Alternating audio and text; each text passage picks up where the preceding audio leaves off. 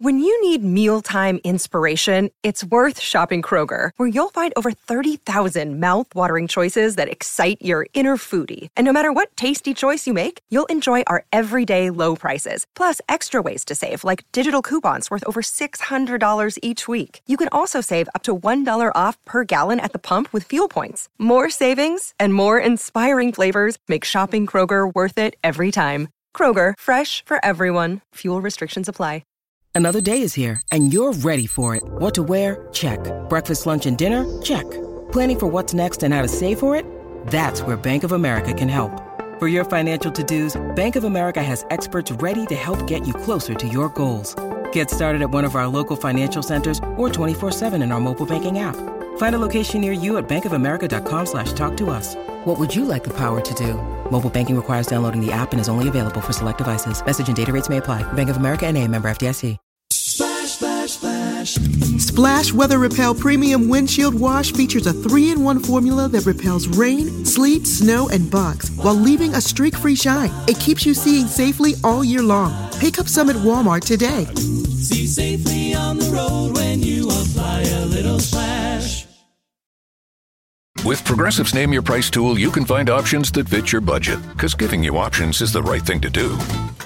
Oh yeah, like when I hold the door for someone. Sure, it may be weird if I don't time it right, and they're a little too far away, and now they're running. And we're both asking ourselves, is it worth it to run instead of just, letting them open their own door? But still, it's the right thing to do. So get options based on your needs with Progressive's Name Your Price tool. Progressive Casualty Insurance Company, affiliates, and third-party insurers. Comparison rates not available in all states or situations. Prices vary based on how you buy. Hey, this is Jorma Kaukonen from Jefferson Airplane and Hot Tuna, and you are listening to Rock and Roll Archaeology.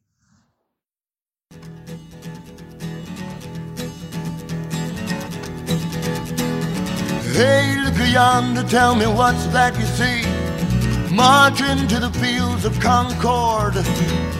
Looks like handsome Johnny with a musket in his hand, marching to the Concord War. Hey, marching to the Concord War. Hey, look yonder, tell me what's that you see? Marching to the fields of Gettysburg. Looks like handsome Johnny with a flintlock in his hand, marching to the Gettysburg War. Hey, marching to the Gettysburg War. And it's a long, hard road. It's a long, hard road. It's a long, hard road. In the summer of '69, Richie Havens was a modestly successful folk singer, well-liked and respected, an engaging nightclub and coffeehouse performer. Had a couple of albums out, solid efforts that never really made a dent in the charts. He definitely looked the part, lean and bearded, dark-eyed and intense, wearing sandals and a long red dashiki. A broad smile starts and almost splits his craggy mahogany face, just for a moment. Then it's gone, replaced by that dark-eyed, intense stare. Friday afternoon, in August of 1969, here in Max Yasgur's meadow, Richie Havens assumed the role. The prophet come down the mountain, the Maximum Soul Brother, here to gather the tribes and sing out the call to prayer. Before he sat, he held the guitar up and out, chest high for a moment, assigned to the massive crowd that the convocation was about to begin. There was a restless buzz out there while he fiddled with his tuning. Then he started slashing away at his open-tuned guitar, chinking and chiming up top over a pulsing, insistent rhythm of congas. Richie's gravelly Bed-Stuy Brooklyn voice carried across green hillsides, out over the waters, deep into the forests, out to the highway still packed with pilgrims.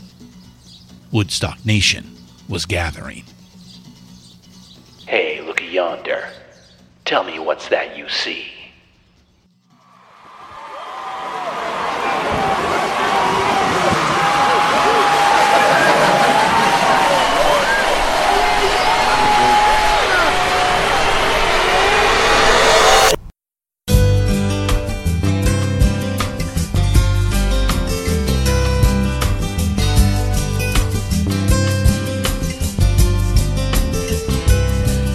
a place I can get to. It's called the Bethel Woods Center for the Arts these days. Take State Highway 17B heading west out of Monticello, New York, Mongop Valley, White Lake, Smallwood, and Bethel. We're rolling along the southerly side of the Catskills, verdant foothills dotted with small lakes. The actual town, called Woodstock, well, that's back a ways on the other side of the big lake. This is Sullivan County, friend. Are you heading to that big music and arts fair?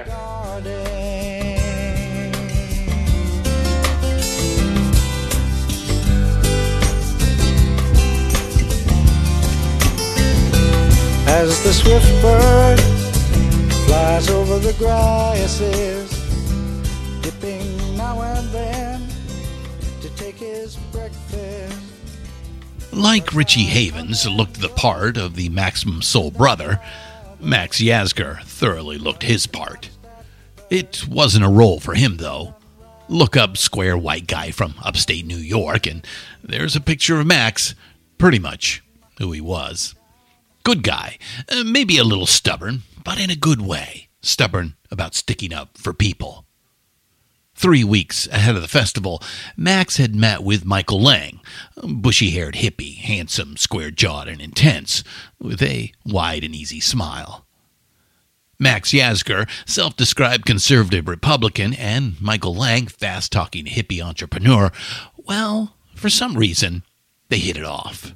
I think he liked the fact that we were doing something we strongly believed in, against tough odds, Lang said decades later. The site, Yasgur's dairy farm, was idyllic and ideal. 600 unfenced acres, where, up until now, only dairy cows roamed. It featured a vast natural amphitheater, a shallow grassy bowl that funneled down towards a level spot, and the stage goes right there.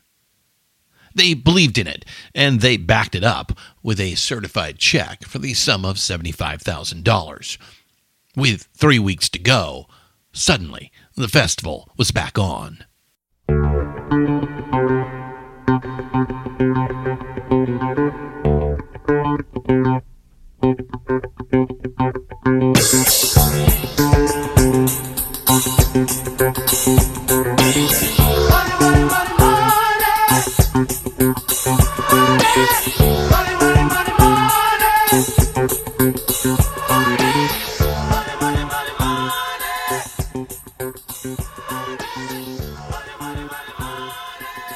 We're going to throw some numbers around.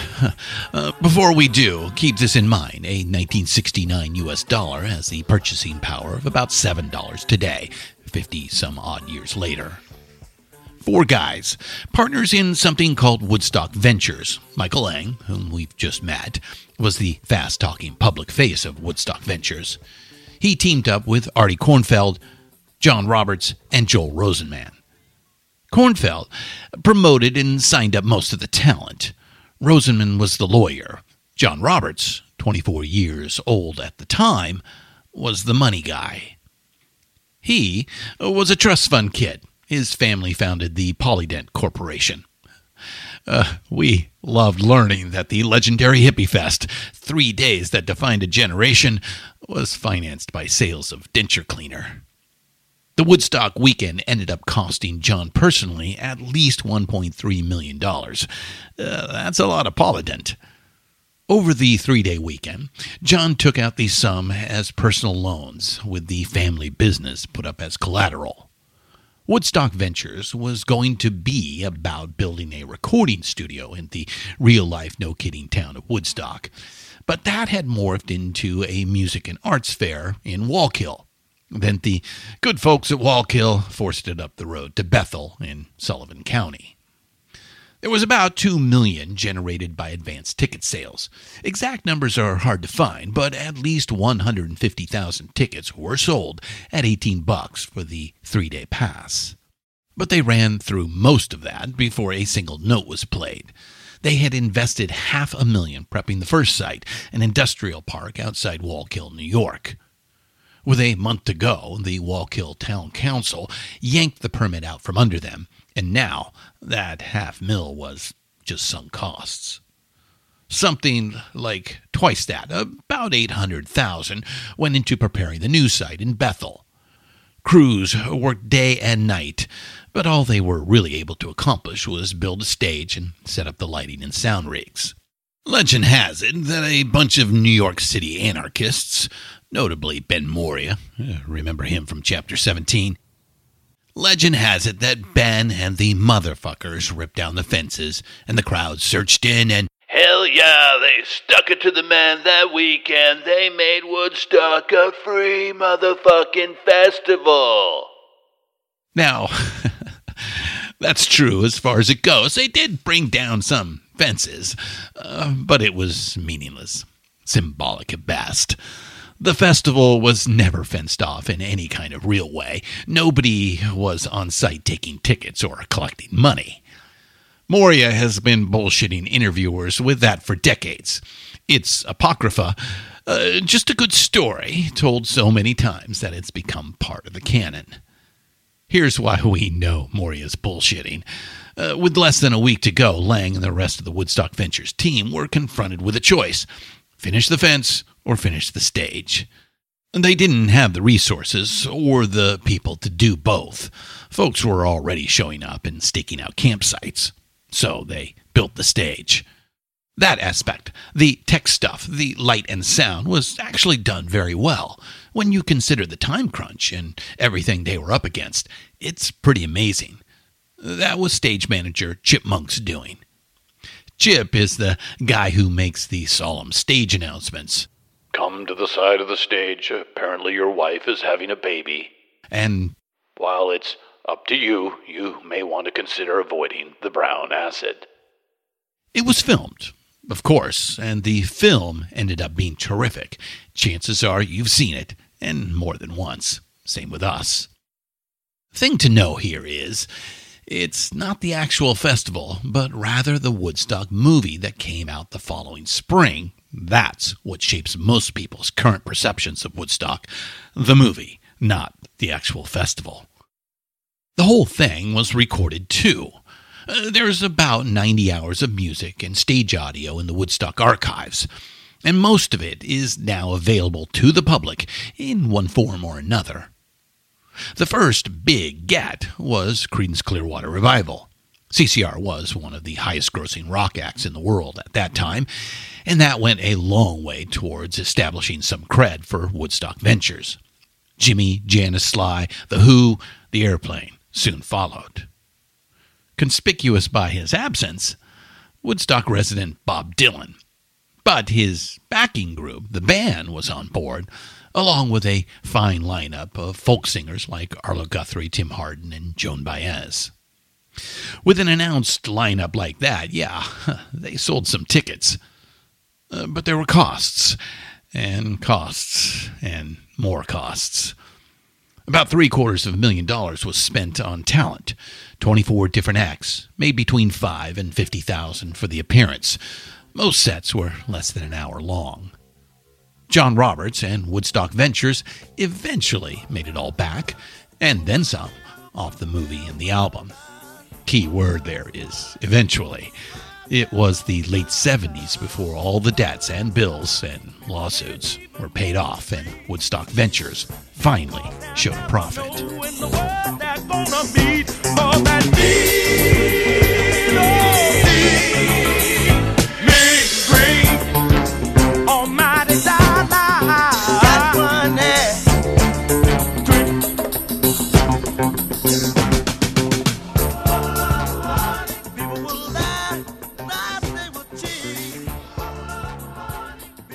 Okay, back to our story.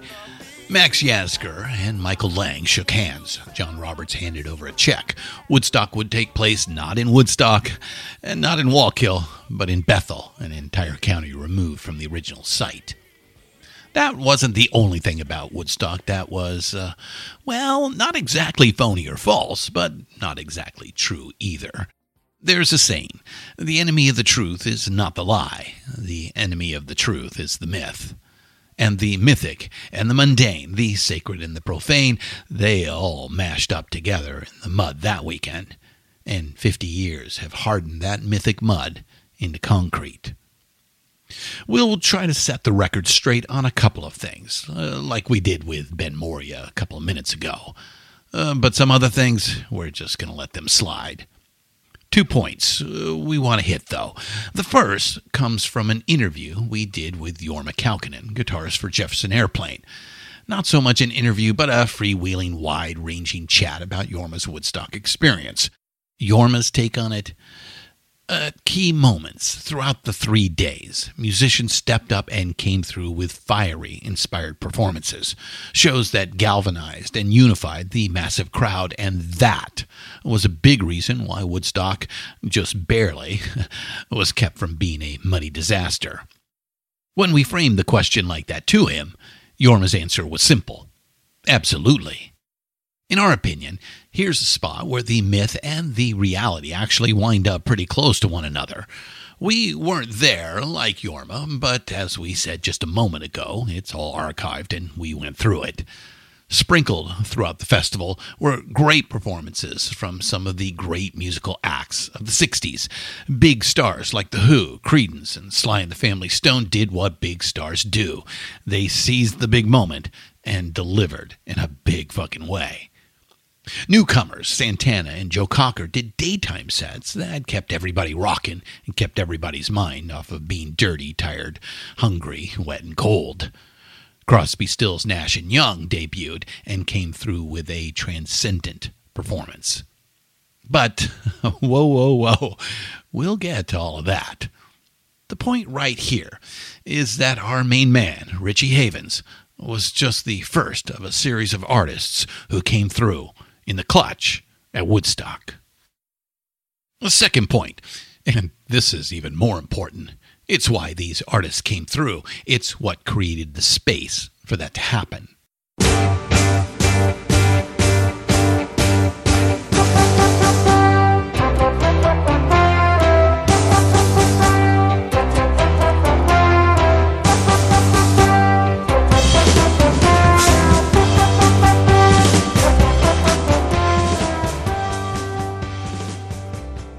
It is personified by someone we're proud to call friend of the podcast. He's a friend indeed to all of humankind, Mr. Hugh Romney of Berkeley, California, the one and only Wavy Gravy.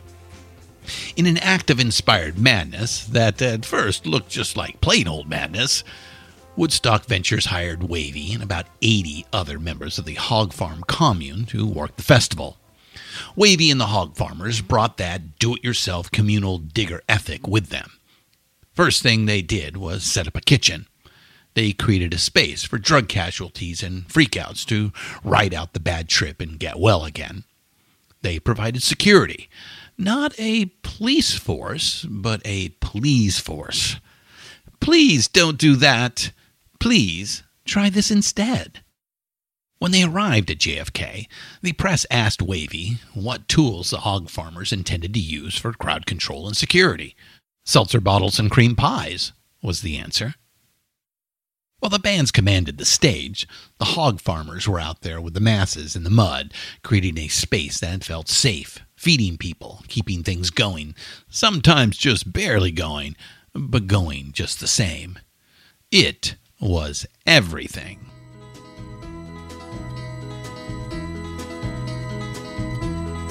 There's been reports that due to the wet mud underneath the towers, the audience is dangerous. If it wants to be fed, it's got to slowly move it through the forest now and to the platform where we've got about 17 lines going to serve with. But he's still got a little stuff left. And for you people that still believe that, capitalism is okay. Get the fuck down. I'm going where the sun keeps shining through the pouring rain. The first casualty at Woodstock was the lineup. The opening band was supposed to be Sweetwater, but they were on the wrong side of a traffic jam that already went 9 miles in every direction. Friday was mostly folk singers and acoustic acts. They were easier to set up, and as luck would have it, some of them were actually present backstage that first afternoon, like Richie Havens. So about 5 o'clock, 4 hours behind schedule, they pushed Richie out on the stage and he gathered the tribes. He was followed by Sweetwater. They finally made it. Then lukewarm sets from folk singers Bert Summers and Tim Hardin that set up a gorgeous evening meditation from Ravi Shankar. Out in dark, as tabla, tambura, and sitar notes drifted out into the summer night, a misty rain formed. The crowd was still assembling out there, streaming in, setting up, and settling down. The pretty young folk singer Melanie was up next, and the rain got a bit harder during her set. The night sky began to clear some as Arlo Guthrie performed. It was clear and cold by 1 a.m. when Joan Baez took the stage. Oh, where have you been, my blue-eyed son? Oh, where have you been, my darling young one? I've stumbled on the side of 12 misty mountains.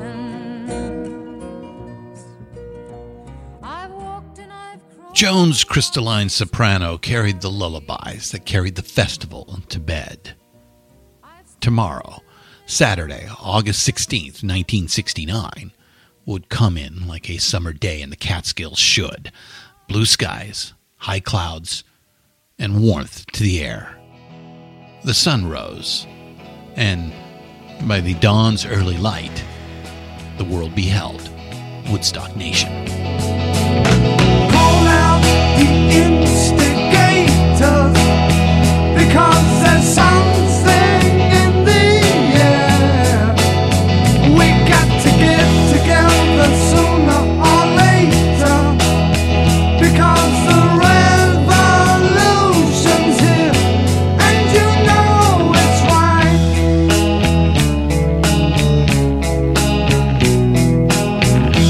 And you know that it's right. We have got to get it together.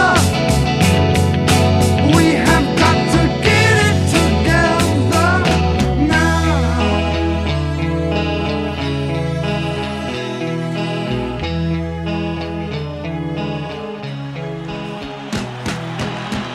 This podcast is intended to be education and commentary. It'll discuss adult themes and may use some coarse language.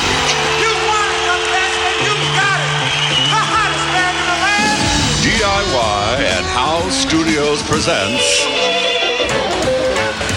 the Rock and Roll Archaeology Project. Music.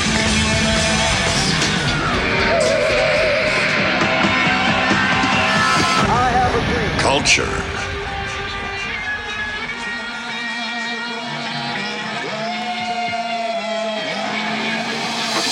Technology.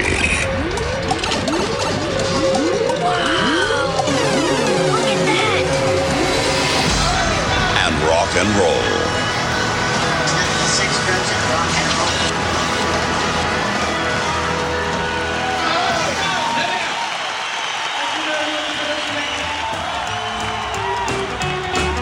And now, on with the show.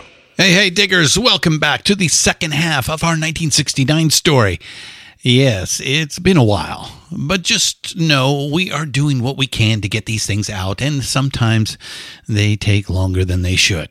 Add a worldwide pandemic to the mix, and, well, here we are regardless. Finally, yes, I know.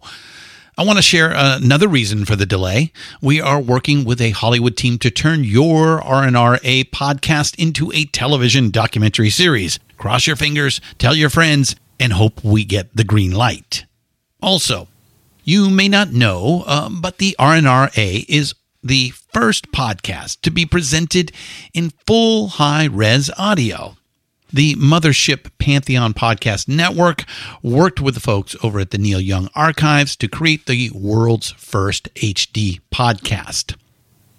If you go to our website, pantheonpodcast.com, you can listen there for free if your device and connection support it. Look in the upper right-hand corner of the player to see if you are achieving full res. If so, enjoy the first podcast ever presented this way. We also want to mention the passing of the voice of rock and roll archaeology, the big booming voice you hear to open our shows. Dennis Gordon has left the building. We wanted to honor him one last time for our intro and outro bumper. Fare thee well, Dennis. Okay, so in episode 18, we began in the Mayfair district of London on a chilly January day where the Beatles played their last gig together. We caught up with the Rolling Stones as they dismissed Brian Jones in favor of Mick Taylor. The Glimmer twins, Mick Jagger and Keith Richards, have matured as songwriters, taken in new influences, and are about to unleash a string of peak Stones albums and hits. Plus, they too get on stage, not on a rooftop for just the cameras, but in front of 300,000 in Hyde Park. And then we decided to take you all to outer space to discuss humanity's greatest adventure so far, while showing how books, film, television, and song went along for the ride and even helped propel the moonshot. Plus, we introduced you to a few up-and-coming artists who will play more prominently in future episodes.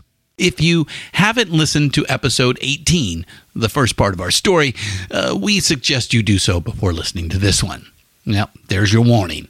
Okay, that gets you up to rocket speed. Are you ready to leave Earth orbit? On to the second half of the year. Let's get into it. This is episode 19, 1969, part 2. What goes up must come down. Spinning wheel, got to go round. Talking about your troubles, it's a crying sin. Ride a painted pony, let the spinning wheel spin. You got no money and you got no home. Spinning wheel, all alone. Talking about your troubles and you never learn. Ride a painted pony, let the spinning What goes up must come down. Less than a month before the Woodstock gathering, Neil Armstrong and Buzz Aldrin went spinning round, and came back down. They witnessed Earthrise, the first two humans to do that while standing on another celestial body. They looked back on a world riven by war and strife, being ruined by commerce run amok, where ancient hatred still festered, where fear and prejudice still held sway in far too many places. But they had a wide view now, and all the grubby, granular details were no longer visible. They were above all of that. It also can be said, these two astronauts, further from home than anyone has ever been, looked back on a world united. A realization of Marshall McLuhan's global village, an interconnected, instantaneous world. Going up and coming back down, divided and united. The best of times and the worst of times, like that Dickens guy said.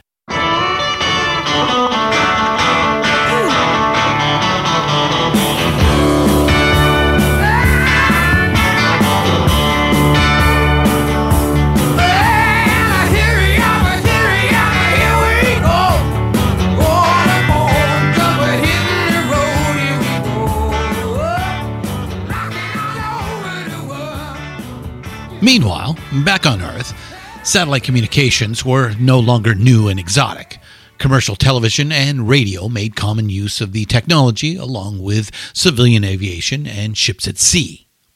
Something big, like the moonshot or a live Beatles performance, could be broadcast globally and watched simultaneously by everyone all around the world. A new term entered the lexicon: simulcast.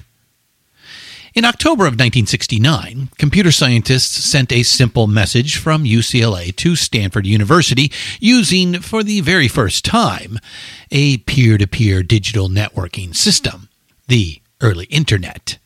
In the 50-plus years since, we're going to argue, not much that's new has been introduced. That's not to say that all the improvements since then haven't been incredible. Computers are way smaller and much faster. There's lots more satellites up there, lots more microwave repeaters down here. More capacity, more senders, more receivers, more. But it's all evolutionary, not revolutionary. The basic communication and data infrastructure we still use came online in 1969. That's when they laid the foundation. Like we said way back at the beginning, a big year, 1969, one of the biggest. Something else about that year of 69 and us, this is more than mere coincidence. 1969 is when rock and roll goes worldwide. Flew in from Miami Beach, BUAC. Didn't get to bed last night. On the way to paperback was on my knee. Man, I had a dreadful flight. I'm back in the USSR. You don't know how lucky you are, boy. Back in the USSR.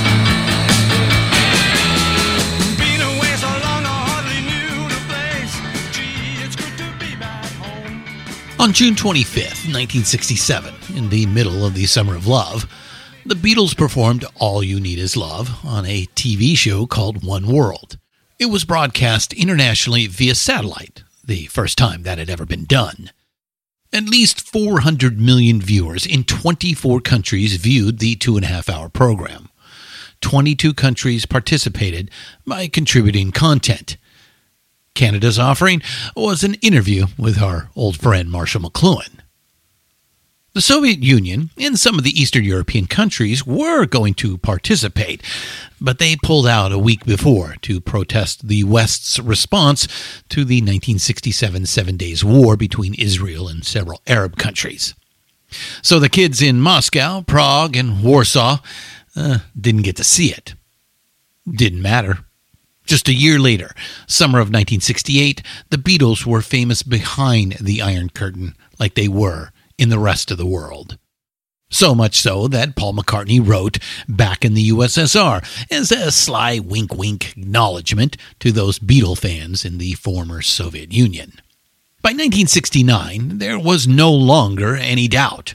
Rock and roll was a worldwide phenomenon.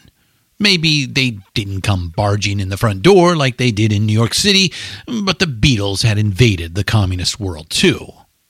And they brought all those other rockers right in behind them. Now, it was not easy being a rocker in Budapest or Warsaw or Kiev.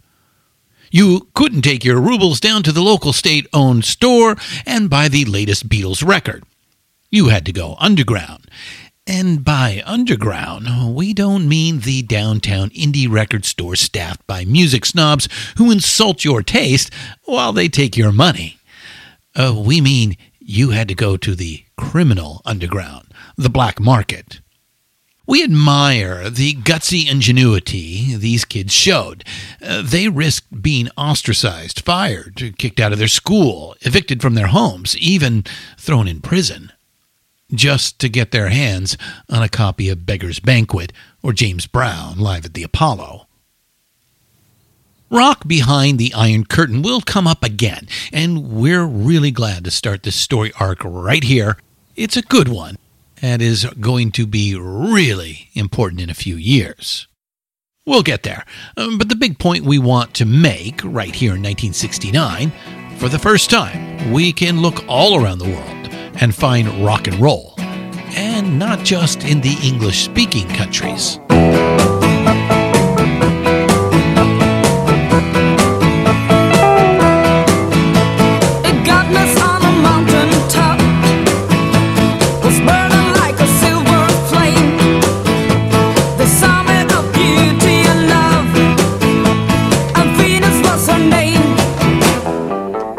She's got it. Yeah, baby, she's got it. Well, I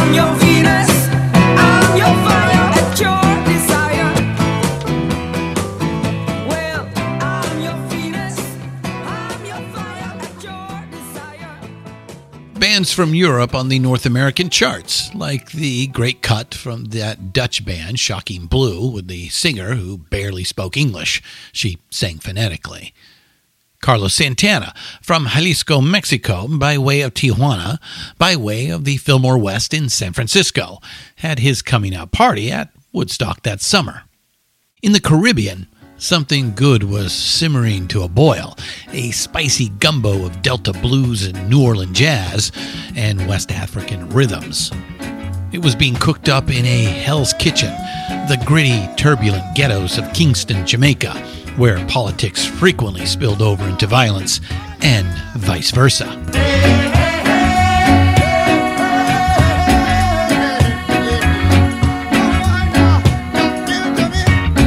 I want you to believe every word I say. I want you to believe everything I do. I say music is what I've got, baby, and I gotta find some way to make it. Music is what I've got, baby. I want you to come on and shake it, shake it, shake it, shake it, baby. Oh yeah. Hey. Na, na, na.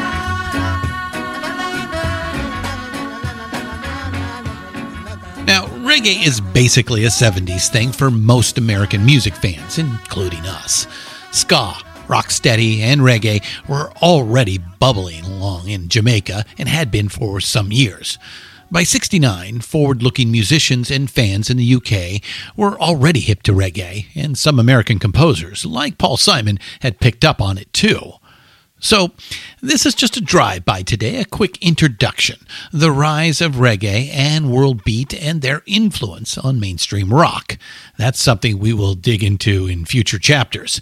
It's going to be airy, man, and get ready to lively up yourself. Once again, we'll get there. Point we want to make. Rock is all around the world now, and that tipping point, if you will, does its tipping in 1969. So, are we surprised that perhaps the most memorable weekend in all of rock history takes place that summer? Back to upstate New York we go. Time to go live.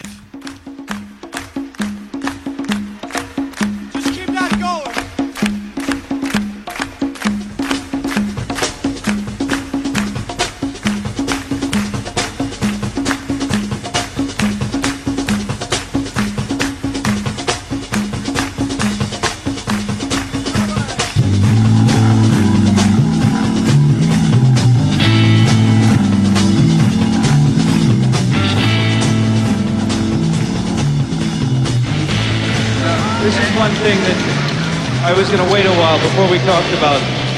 Maybe we'll talk about it now so you can think about it. It's a free concert from now on.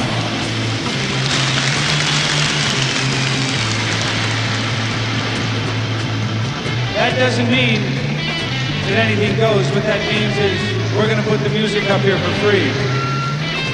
What it means is that the people who are backing this thing, who put up the money for it, are going to take a bit of a bath. A big bad. That's no hype, that's true. They're going to get hurt. But what it means is that these people have it in their heads that your welfare is a hell of a lot more important, and the music is, than $1. Something to know about the Woodstock film from 1970. It's all out of sequence. It's a jumble. A superbly edited jumble. The film won an Academy Award for Best Documentary, and it was also nominated for a Best Editing Oscar, a rare accomplishment for a documentary. It is nicely paced, a great piece of film entertainment, and it is also wildly inaccurate.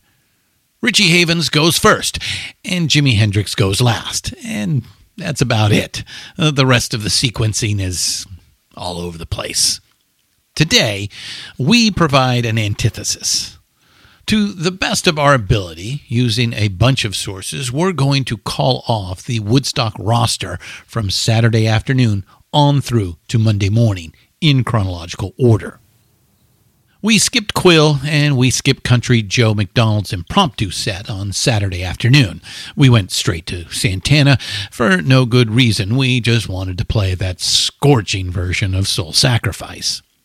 But from here on out, it's all in order, and it's all from the Woodstock recordings. Some of the recordings are edited.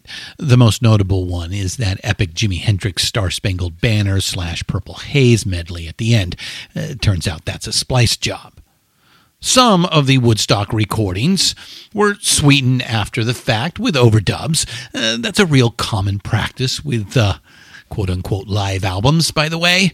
But as close as we can get, we're going to do it in order and play what was played. Carlos Santana, at that time a young musical prodigy, barely out of his teens, was high as a kite when he took the stage. But he led his band through a ferocious Saturday afternoon set. Hundreds of thousands got up off their asses and on their feet, dancing and grooving. Rock and Roll 101, you get their asses moving and their hearts and minds will follow.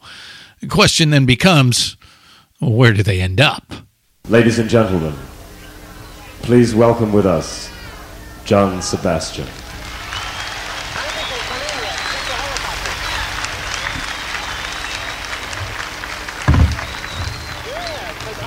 Thank you. I don't know if you can really tell how amazing you look, but you're truly amazing. You're a whole city. And somehow you're something that an awful lot of us talked about 8 and 10 years ago in little living rooms.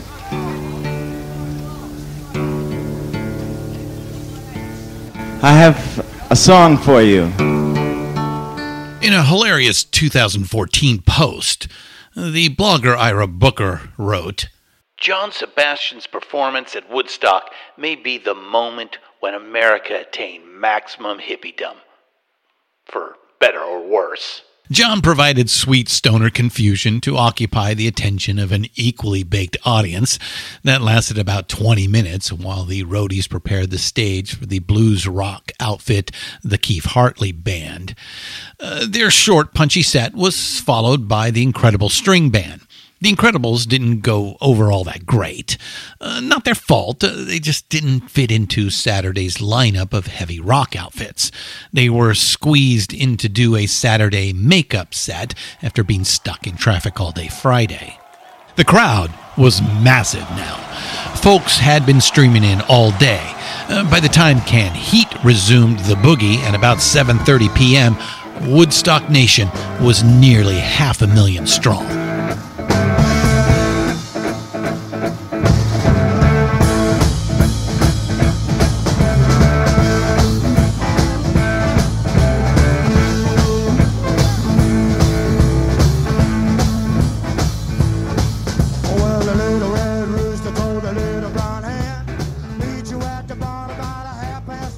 The heavy blues boogie continued with Mountain, a new outfit led by singer-guitarist Leslie West. Gibson Les Paul plugged into Marshall Stax. It worked then, and it still works today. So then, the Grateful Dead took the stage at a great moment, 10 p.m. on Saturday night, in front of a massive revved-up crowd.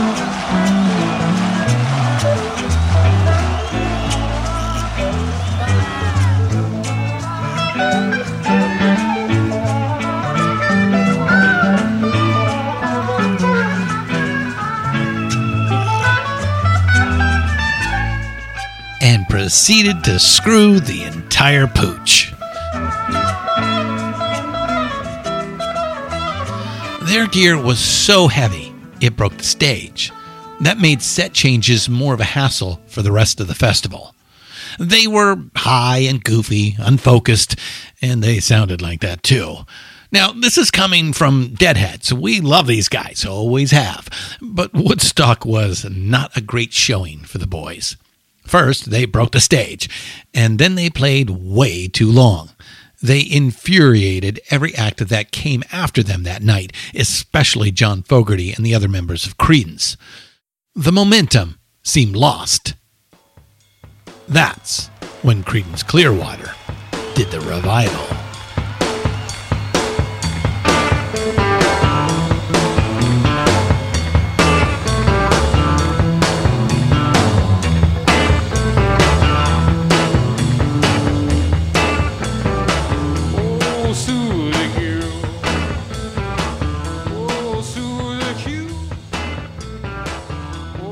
From midnight, straight through to the morning light. Late Saturday night, early Sunday morning is where Woodstock, the musical event, gets pretty incredible. Creedence didn't end up in the Woodstock film. They had plans for their own concert film, and they didn't want any distraction from that. But there's footage, and there's audio, and diggers, holy shit. They were really annoyed by the long wait, so Creedence went out there with a big chip on their collective shoulders. No, how you doing tonight? No breaks in the action, not much in the way of stage patter. They just stormed their way through 11 high-energy songs in less than an hour. It rocked, it provoked, it had some edge to it, straight ahead and potent. The Creedence set was a bracing tonic, a much-needed antidote to the Dead's meandering hippie goofiness. Speaking of edge and energy, Janis Joplin was up next. Her set was highly anticipated, but it ended up being a little bit of a letdown. How are y'all? How are you out there? Are you okay? You're not, you're staying stoned and you got enough water and you got a place to sleep and everything?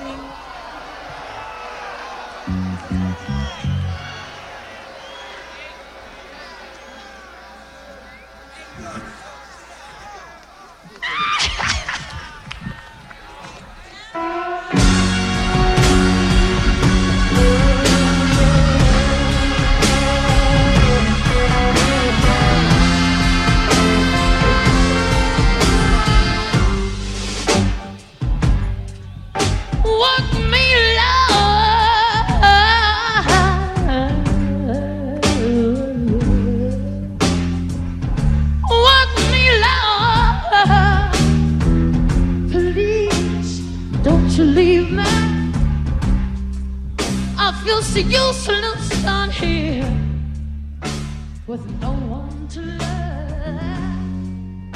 love. Janis was gacked on smack, and she was working with the new band, the Cosmic Blues Band, and they were off a bit, not well rehearsed. So it wasn't the show-stopping holy shit Janis we saw at Monterey Pop, but it was still pretty intense. When asked about it later, Pete Townsend of The Who said, even Janis on an off night is pretty incredible.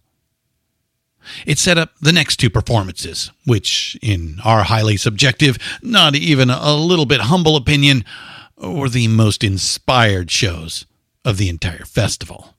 It is getting stronger.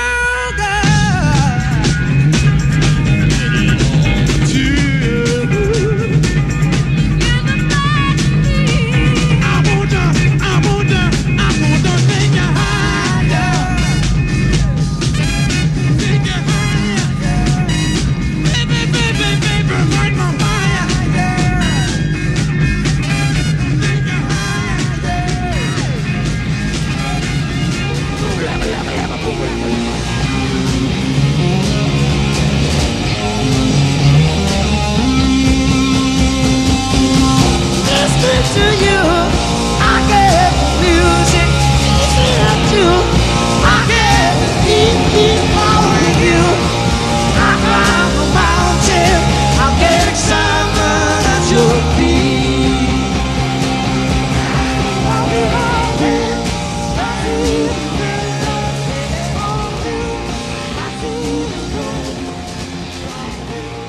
Hot fun in the summertime of 1969.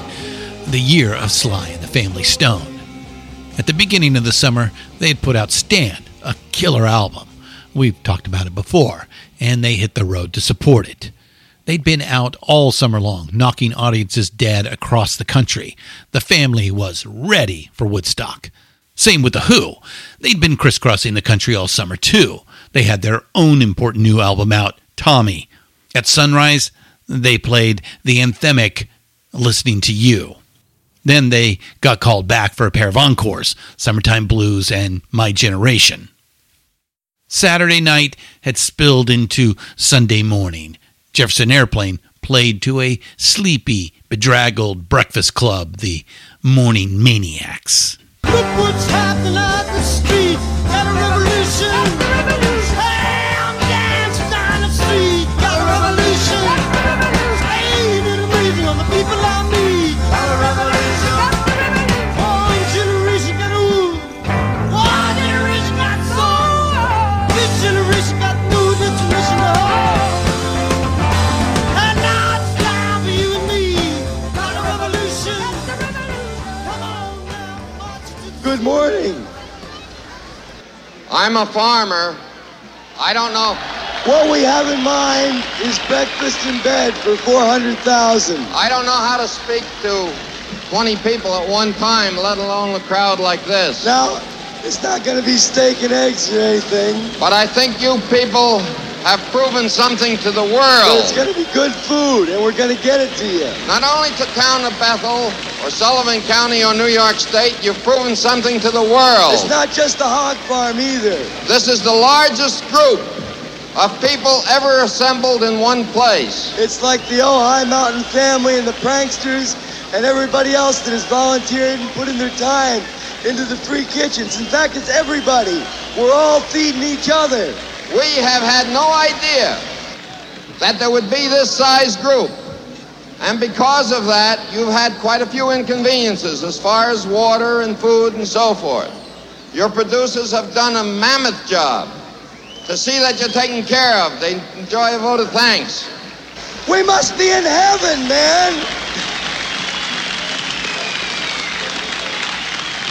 But above that, the important thing that you've proven to the world is that 500,000 kids, and I call you kids because I have children older than you are, 500,000 young people can get together and have 3 days of fun and music and have nothing but fun and music. And I God bless you for it.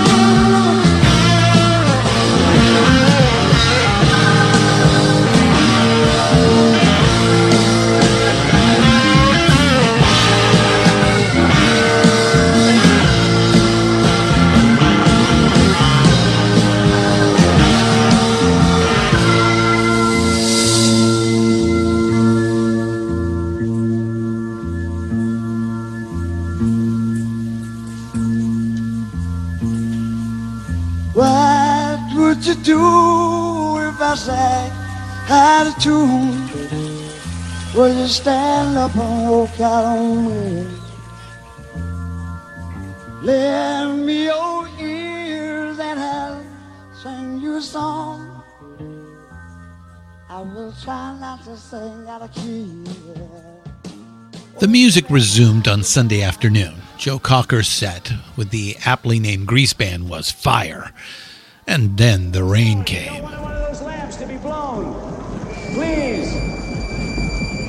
That's it. Everybody just help get away from the towers and clear them. And look up. Like Barry says, let's think hard to get rid of it, please. No rain! No rain! No rain! No rain! No rain! No rain! No rain! No rain! No rain! No rain! No rain! Keep thinking it. Keep your eyes on those towers. It's got to blow through. Try to keep yourself comfortable. And keep an eye on the towers. Hey, cut the power up here, all right? Where? All right, cut it. We're going to have to turn on some microphones for a minute. Hang in there with us. God bless you. Watch those towers.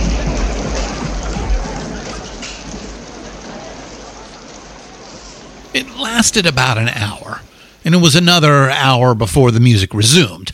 A lot of people split on Sunday afternoon, but at least 250,000 hung on for that final night. Country Joe and the Fish, after making several unscheduled appearances, finally did their scheduled set 4 hours late. Then Alvin Lee, and 10 years after, brought the goods with a memorable set. This is a thing called I'm Going Home by Helicopter.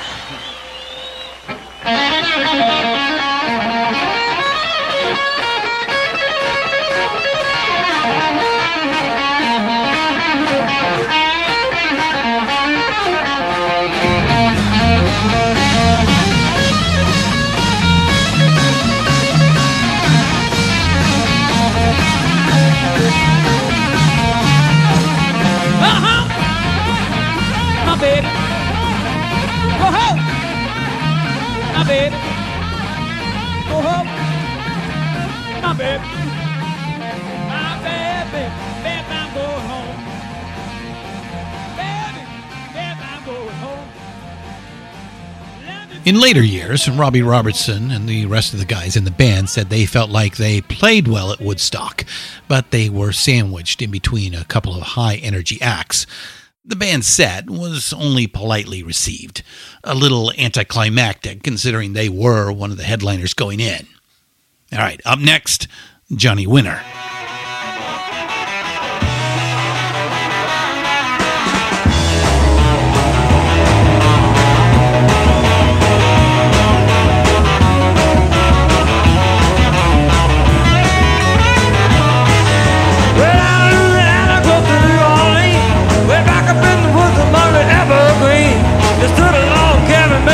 And wood, and every country boy named Johnny be good. Who never ever learned to read or write so well, but he could play a guitar just like a ring in a bell. Go, go, go, Johnny, go.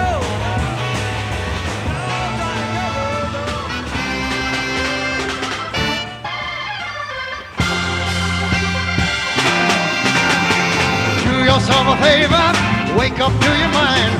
Life is what you make it. You see, but still you're blind. Get yourself together. Get before you take. You'll find out the hard way. Soon they're gonna break. Hey, hey, hey, look at it. Smiling faces, going places. And if they bust you, you just keep on smiling through and through. Johnny was followed by Blood, Sweat, and Tears. We love these guys. We think they're one of the great acts of the late 60s/early 70s. But like Creedence, Blood, Sweat, and Tears had plans for their own concert film, and the cameras didn't even roll for most of their Woodstock set. Too bad. Now, at last, we have made it to the closing hours of the festival, where we go from the sublime to the ridiculous, and all the way back around again to the epic, to the definitional.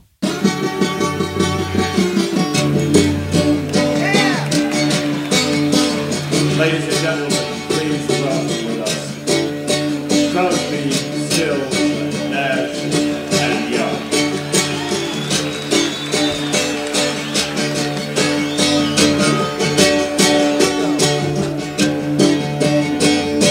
It's getting to the point where I'm no fun anymore.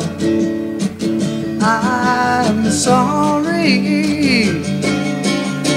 Sometimes it hurts so badly I must cry out loud. I'm lonely. I am yours. You are mine. You are what you are. You make it hard. A little less bottom end on the guitar, please. The CSN and why, except they didn't show why, the CSNY performance in the Woodstock film is maybe the best moment of the whole movie. The camera stays put, showing Stephen Stills in the foreground, leading David Crosby and Graham Nash through a spare, unadorned version of Sweet Judy Blue Eyes. In the film, they split up the view. They zoom in and zoom out, but they don't change position. They keep the camera right there. The feel is quiet and still. It wasn't planned that way. Neil Young, being Neil Young, stubbornly insisted on not being filmed. You want to film the other guys? Fine. Don't point that thing at me. So the whole time, the camera operators stayed put. They didn't roam. They kept Crosby, Stills, and Nash in frame while keeping Neil Young out. Even when Neil wasn't on stage, like during Sweet Judy Blue Eyes, they just kept it right there. So, by happy accident, they came up with cinematography that perfectly served the song. An outdoor performance at a massive festival, but it feels close and intimate. Did the crowd at Woodstock experience CSNY like that? Unlikely. Again, even as we try to break free from it and tell the story a bit differently, the fact is, the Woodstock movie shapes our perceptions. While the sun came up, the Paul Butterfield Blues Band played the Love March. Okay, hip, 2, 3, 4, hip, 2, 3, 4, 1.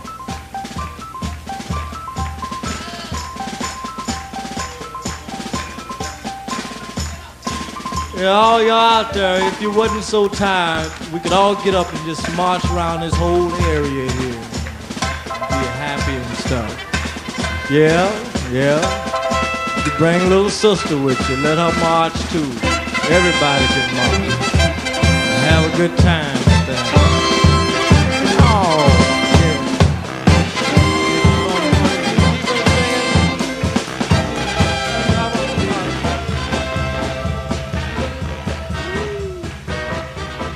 I said march on along, thinking it's time to sit.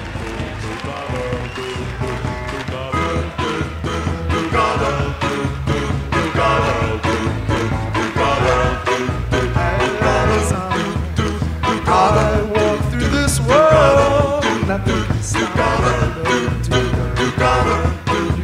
You are my girl, you can hurt me.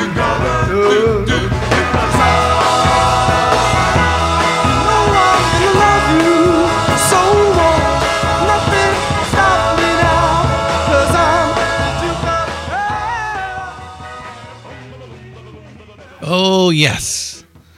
I'm the Duke of Earl. Monday morning with Sha Na Na. Put that in your coffee. Two things about these guys. First, their show was great. It was high energy. Hell, they managed that. It was hilarious and kitschy and fun. The second was that Sha Na Na only got to play because Jimi Hendrix stood up for them. Jimmy noticed them waiting patiently backstage for hours, along with some of the guys from Paul Butterfield's band. Chip Monk and Michael Lang asked Jimmy if he wanted to go early on Sunday morning, right after CSNY. They would bump the last two acts. No, let them play, Jimmy said. They've been waiting all night. They deserve the chance.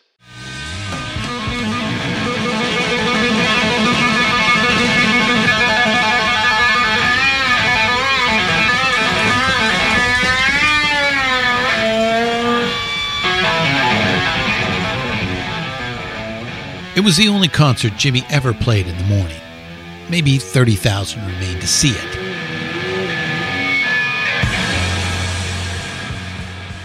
The green hills of Yasgur's farm were muddy brown, strewn with detritus and debris. There was a dirty, tired exodus out of the main bowl. You can leave if you want to. We're just jamming, he said. You can leave, or you can stay.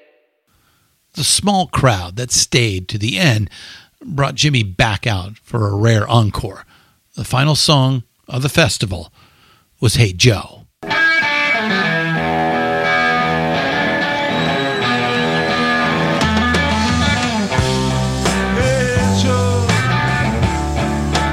Where you going now?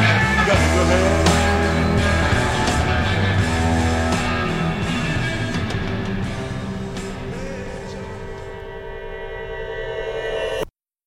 Again, we're influenced by the movie, so for us, that sublime blues jam by Hendrix is the summing up, the tired, dirty, and beautiful eulogy of Woodstock. It took Max and a few kids who stuck around months to clean up the farm.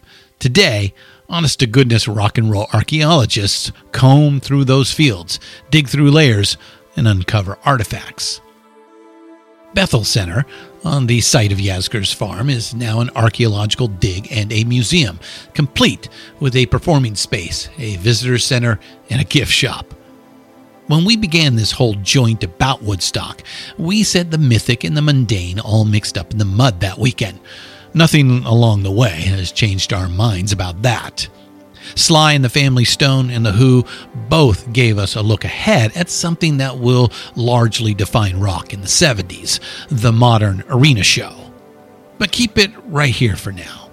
If we were out there today, hot fun in the summertime in upstate New York, if we were out there digging in Yasgur's dirt like it's Pompeii or a Mayan pyramid, if we were bringing forth artifacts, what would we ask those artifacts?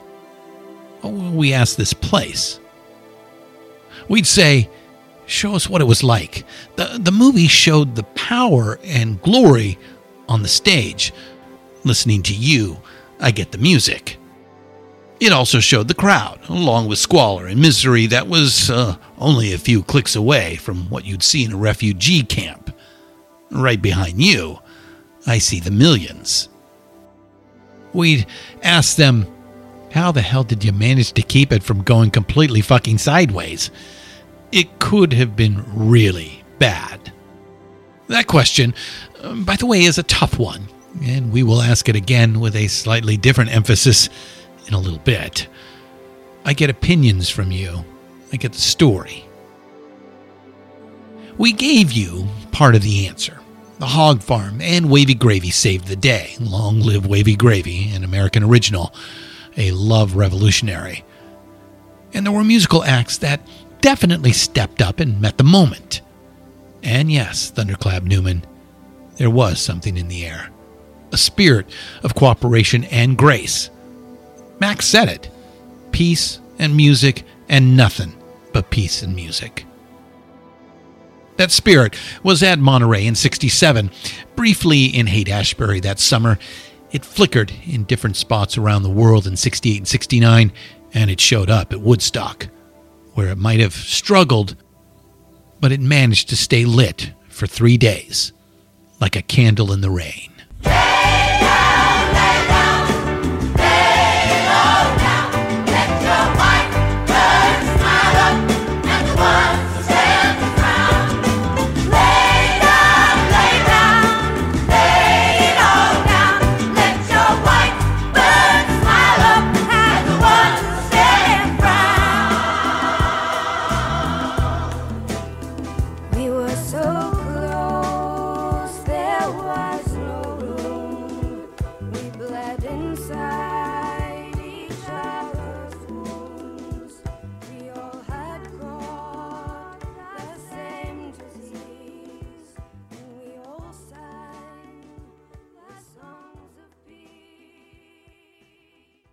We've talked at some length about the Beatles and how they kept changing the conversation about what was possible for a rock band in the studio.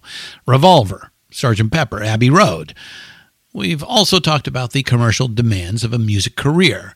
Most of us mere mortals have to walk a certain line between edgy creativity and putting out a product that might actually sell. From the beginning and all the way through to their breakup, the Beatles didn't just cross over that line, they obliterated it. There was no line for them. They just went ahead and excelled at both. Their best albums, Revolver, Pepper, Abbey Road, cheerfully and confidently succeed as both art and commerce. Very few acts pull that off. All this is to set up what was remarkable about the Rolling Stones. In the fall of '69, as the Beatles drifted towards dissolution, the Stones snatched away the crown. And what did it for them was their live performances, especially in America. The Beatles redefined rock albums in the late '60s. As the decade closes out, the Rolling Stones will redefine rock concerts. And for second-generation rockers, for the 70s and 80s kids, the rock concert experience is what pulled us in. That was rock and roll. That was the Rolling Stones' contribution. They redefined and reinvented the rock concert, changed the conversation about what was possible. And this is David Shumway from his 2014 book, Rockstar. The Beatles' celebrity was, almost from the start, their subject as well as their object, and they approached it and managed it with a Warholian consciousness. They managed their music in the same way and became concert dropouts. By contrast, the Stones were primal and natural performers, whose music seemed to thrive, even to exist, in contact with the audience. Early on, the Stones identified themselves in terms of the Beatles. They were the anti-Beatles. It wasn't really deliberate. They were actually on very friendly terms with the Beatles. We saw back in Chapter 12, the Beatles helped the Stones get discovered and signed and provided them with one of their first hits. It just kind of worked out that way. It was good hype, a way to get noticed. At the suggestion of their manager, Andrew Loog Oldham, the Stones wore the black hat. 2 years of lurid headlines as they fought their drug cases in London courtrooms only served to cement that image. So being the bad boys was fine. It worked. It was even true to some extent. But the Stones were still defining themselves in terms of another. In '69, the Stones forged their own identity at last. They put out a great studio album at the end of the year, Let It Bleed. As great as that album is, it was on stage where they earned the moniker the world's greatest rock and roll band that year. It started in L.A.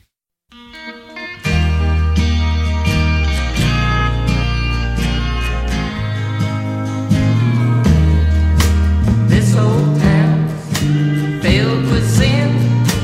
It'll swallow you in if you got some money to burn.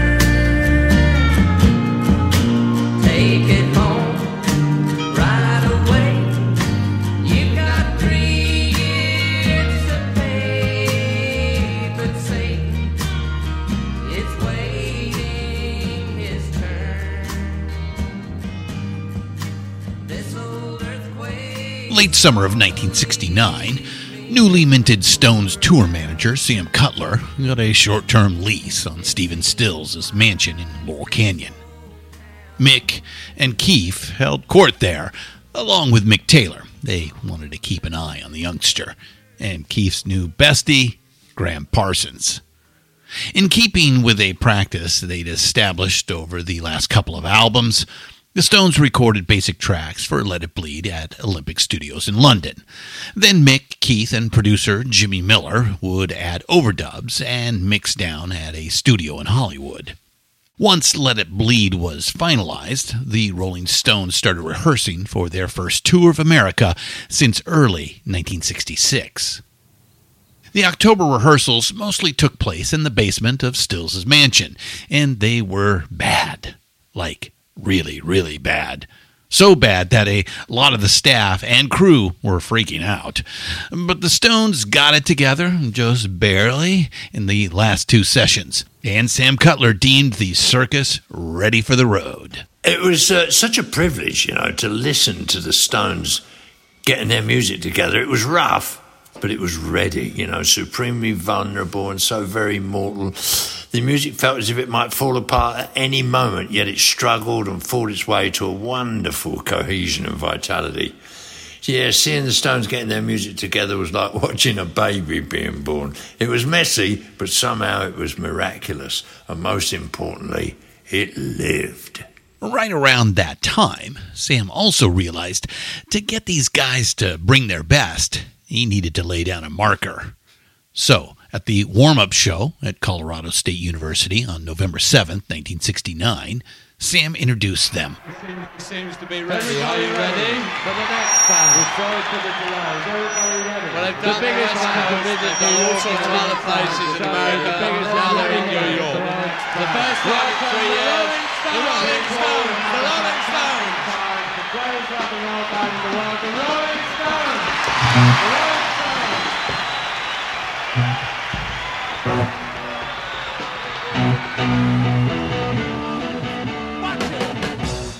Sam trotted that one out back in July at the Hyde Park concert, and Mick wasn't crazy about it.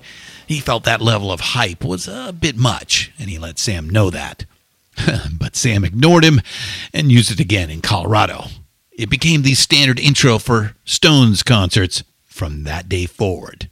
The world's greatest rock and roll band. Like the Beatles, they benefited tremendously from being in the right place at the right time. On their 1969 tour, the Stones took full advantage of new developments in live sound, stage lighting, promotion, and ticket sales, travel and logistics, and so on. It was only a month. Compared to the corporate-sponsored Leviathan tours the Stones and other top rock acts would embark on in the decades to come, Stone 69 was a thrown-together seat-of-your-pants operation, kind of like when you compare Woodstock to a modern-day festival. But it worked. In fact, it succeeded wildly. Our favorite grumpy curmudgeon, Robert Christgau, called the Stones' 1969 tour of America the first mythic rock tour. Other observant writers and critics have made similar declarations.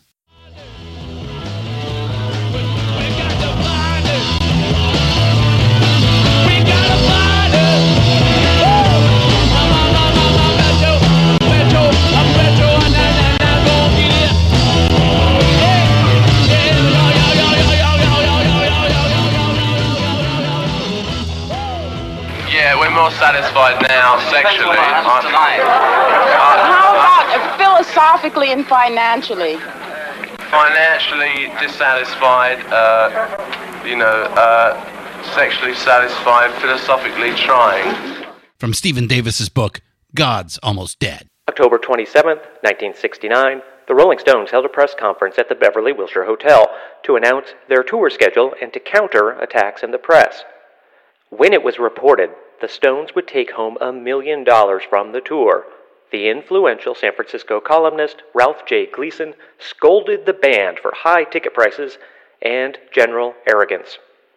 Recalling the good vibes in Hyde Park, Mick Jagger parried by offering to play a free outdoor concert in the Bay Area after the tour.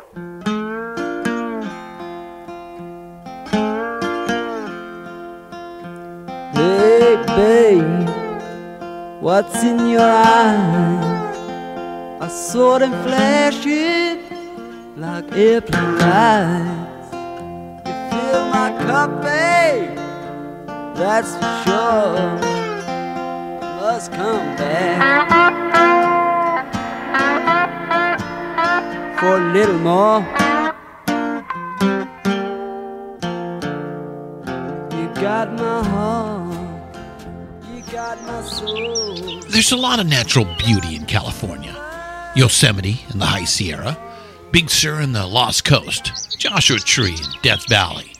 We California natives are justifiably proud of our many wild, beautiful places. Altamont Pass is not among these places. It's the path of Highway 580, a noisy concrete ribbon through scrubby brown hills. The 580 connects the Bay Area with the Central Valley of California. The nearest town of any size is Tracy, a bedroom community that barely existed in early December of 1969. Even if you've never set foot in California, you've probably seen images of the Altamont Pass wind farm. It was built in the early 1980s, and they've expanded it a bunch since then. It really is the only noteworthy thing about Altamont. It's a good place to put some windmills. Throughout the year, especially in the dark winter months, a hard, cruel wind blows steadily through the pass.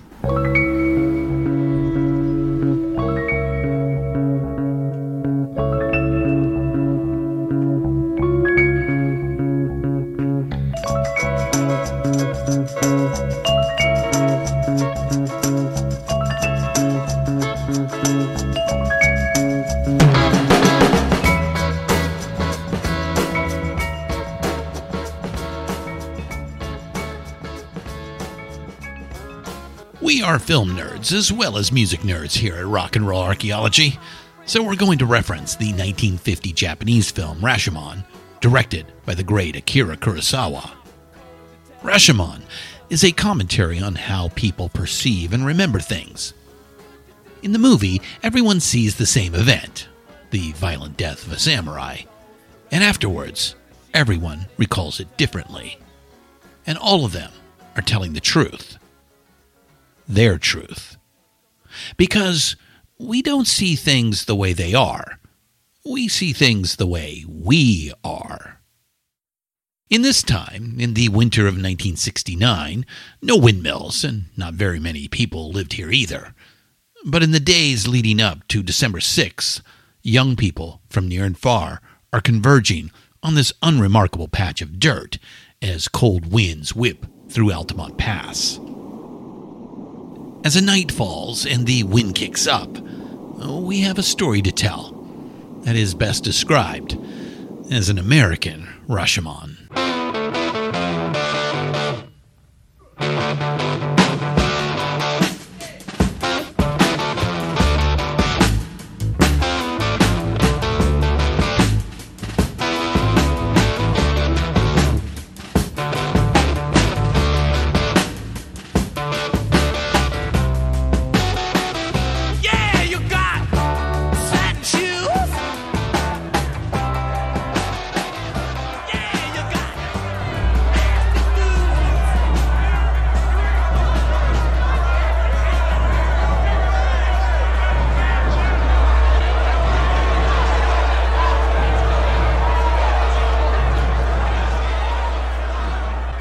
This is Stefan Ponick, KSAN Radio, San Francisco.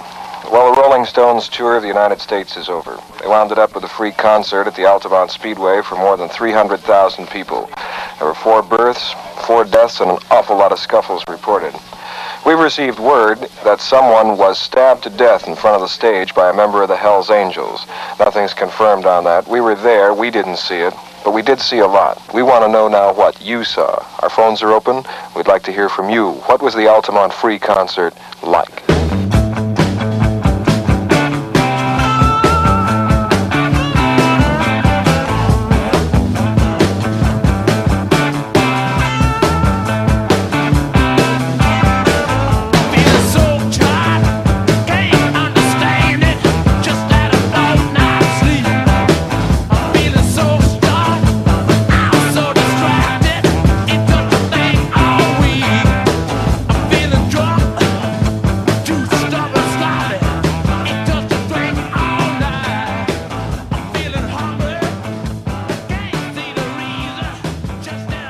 Woodstock had been the long-deferred festival of life. So said not only Time and Newsweek, but world-weary friends who felt the new society of mourning, 500,000 strong, stoned and happy on that muddy farm north of New York City.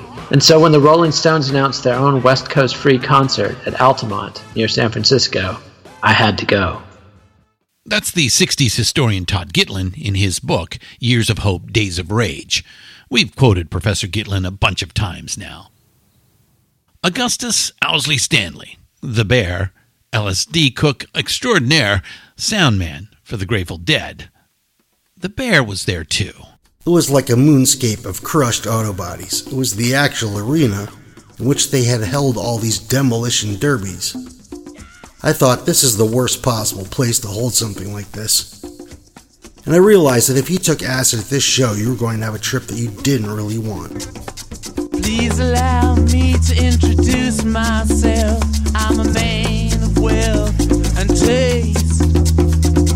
I've been around for a long, long year. Stole many a man's soul of faith. I was around when Jesus Christ had his moment of doubt and pain. Made damn sure the Pilate washed his hands. So yeah, we're film nerds too, and as such, our perceptions of Altamont are largely shaped by a film. That would be the 1970 documentary Gimme Shelter, produced and directed by Albert and David Maysles. For the sake of clarity in this section, We'll reference the Gimme Shelter film as the Maysles film or the Maysles documentary. Okay, back to the story. Around noon, as Santana opened the show, a rolling phalanx of Hell's Angels surged down the hill towards the stage. Their choppers charged through the crowd as people madly scrambled to get out of the way. Two of the bikes carried Graham Parsons and Bernie Ledden of the Flying Burrito Brothers. Down at the bottom of the bowl, Bernie looked back at the hole they had just made in the crowd. He said to Graham, "You know, we just pissed off 300,000 people, right?" Well, you heard about the Boston. Honey, it's not one of those. Talking about the midnight. Perspective is informed by our loves and by our hates, by our prejudices and by our decencies. Perspective can also be a simple function of where you happen to be standing when the shit goes down. Set and setting, as Tim Leary would say. That's what makes good trips good and what makes bad trips really fucking bad. Woodstock had been moved several times before they settled on the verdant, peaceful hills of Max Yasgur's dairy farm as a site, but they had about 20 days to get it ready. At Altamont, they barely had 20 hours. They built a stage out in the middle of nowhere and hoped for the best. Like any decent person would be, we are outraged by the thuggish behavior of the Hells Angels that day. But that didn't just come about. It didn't occur in a vacuum. The deadly lack of concern on the part of the Altamont team, you see it in the middle third of the Maysles film, the phone call at lawyer Melvin Belli's office. The call is jaw-dropping. Important concerns like security, food, water, sanitary facilities, parking, and access to adjacent properties are glibly brushed aside. Bullshit reigns. You can't help but think, there's no way this is going to work. Why the hell doesn't somebody just pull the plug and cancel it? Good question. Keep it in the back of your mind as we move through the story. There was no defined backstage area. The only thing separating the crowd from the performers was a single piece of twine, and even that flimsy imaginary barrier was gone by the time Jefferson Airplane took the stage. This is Saul Austerlitz from his 2018 book, Just a Shot Away. 4 or 5 plainclothes Alameda County sheriffs stood around backstage, their weapons in their holsters. After intervening in one of the early fights between the Hells Angels and fans, they took note of how thoroughly outnumbered they were, and thereafter ceded the field to the Angels. That's really not worth it. With anybody in particular. You gotta keep your bodies off each other unless you intend love. People get weird, and you need people like the Angels to keep people in line, but the Angels also, you don't bust people in the head for nothing. So both sides are, fucking up temporarily. Let's not keep fucking up.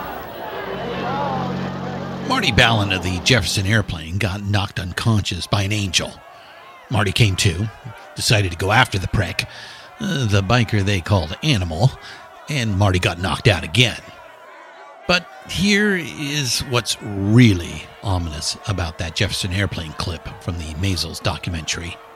As Grace Slick tries to settle the crowd, her pitch to the audience is, be cool so you don't provoke the Hells Angels.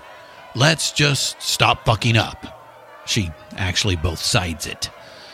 We don't want to be unfair to Grace. She had to have been terrified. She's just doing her best in an impossible situation. But when she both sides it like that, she abdicates the moral authority. She gives away any pull or sway that the performers might have had on the Angels. Just a few songs into the second set, we see the performers have given up. The cops, too, threw their hands up and walked away after an hour or so. The concert organizers were scared as well. Everybody's on their own. The only unity at Altamont was among the Angels. Any kind of attack or perceived slight against any one of the Angels is an attack on all of them. Where we go one, we go all. If you got too close to one of the Angels or somehow pissed one of them off, they'd clock you with a motorcycle chain or a sawed-off pool cue. Every song, a couple more kids would go down hard and get gang stomped. All through the day, the hellish wheel kept turning. The one respite came in the early afternoon during the Flying Burrito Brothers set. The Burritos' lazy, loping country rock with Graham Parsons' easy southern charm got people to chill out, sit back, and listen. But the Burritos set just slowed things down a little. As soon as they were done, it was back to the mayhem. The casual brutality dished out by the Angels sent new waves of panic rippling back through the crowd. Let's have a party and let's have a good time. Flying Burrito Brothers.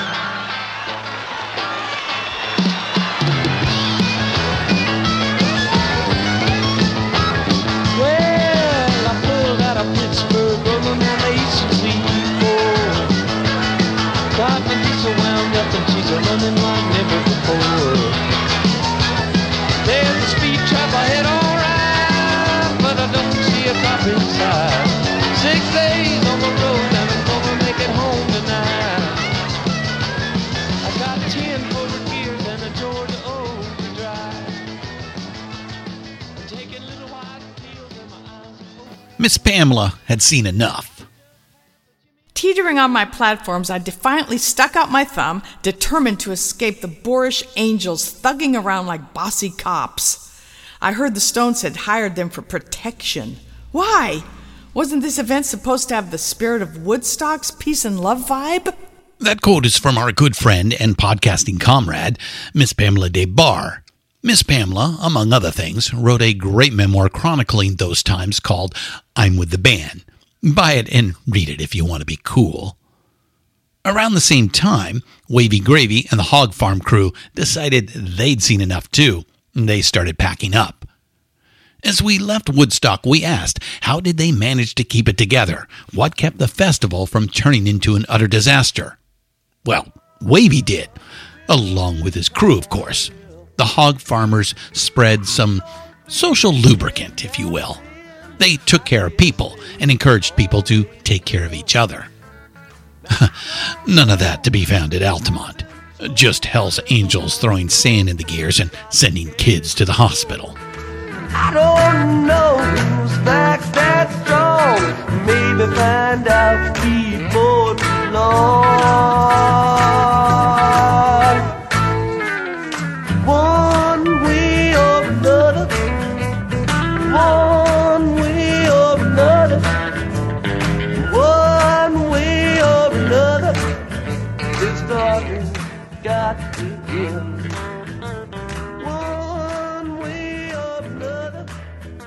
At least 850 people were hurt by the Angels that day, some of them very badly.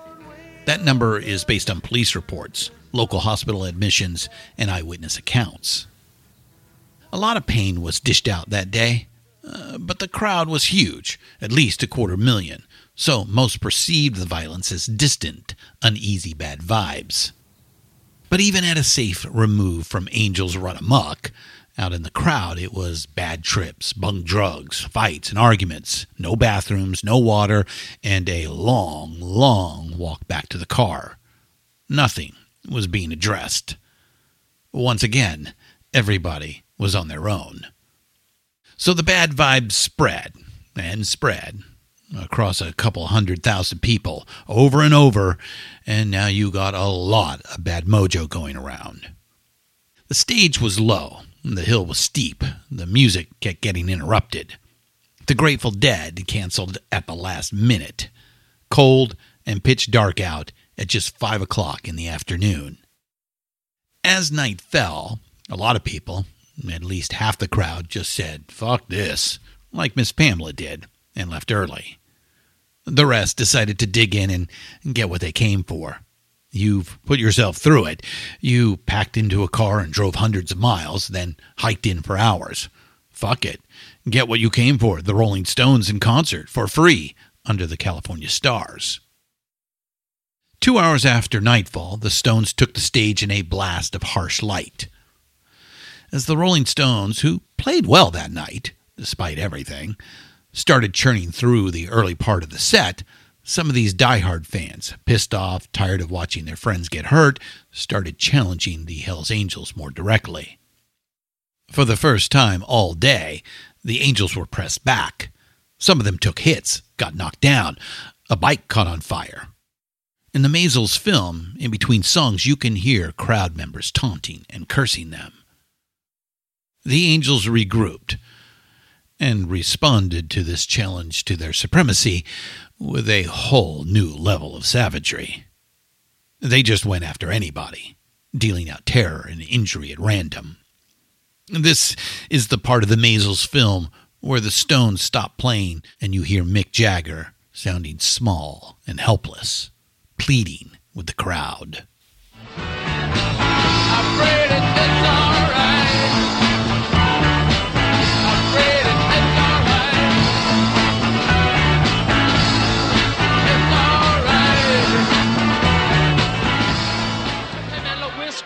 You know, if those cats can't, if you people, we're splitting, man, if those cats don't stop beating everybody up inside. I want them out of the way, man. I don't like unity. That guy's got a gun out there and he's shooting at Can you see what was happening there? No, you couldn't see anything. Where it's another scuffle. There's the Angel right there with the knife. Where's the gun? I'll roll it back and you'll see it against the girl's crocheted dress. Right, it's there, isn't it? He pulled out a gun. Huh? He did? Yes, the Hells Angels took the gun away from him. One of them has it now. He showed it to me. And they proceeded to put him down on the ground and start kicking him. And he has a couple stab wounds in his back and one over his ear. Tried to keep him alive, and when we got here, the doctor checked him out, and that was it. Pronounced him dead and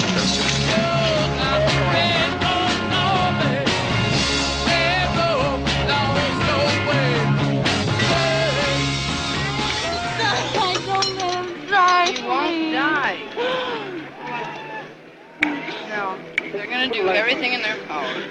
But he can't hear his heart. No, don't worry about it. Don't worry about it. I'm gonna put him in this whirlybird and they're gonna I have to go with him. 18 years of age, Meredith Hunter, a black kid from Oakland, was at Altamont with his white girlfriend, Patty. They came together to hear white guys from London play music drawn from the well of sorrow that is the black American experience. He went by Murdoch, a street name for a wannabe street hustler. He was an okay kid, not exactly most likely to succeed, but there was no meanness or darkness in Murdoch. He had a criminal record, but it was small-time stuff. Just one more lost, lonely teenager. Murdoch was one of those diehards out in the crowd. He'd stuck it out, put up with it, and he wanted down front. He wanted to see the Stones. Down there, near the stage, you needed protection. That much was obvious. So he headed back to his car, got the long-barreled .22 out of the trunk. Murdoch stuck it in his coat side and waded back into the crowd. Patty followed in his wake, trying in vain to talk some sense into him. Down there in the hellish maelstrom that swirled in front of that low postage stamp of a stage, Murdoch made a terrible, deadly mistake. He was angry and scared and tweaked on meth so hard he was grinding his teeth. And he pulled a gun in a crowd.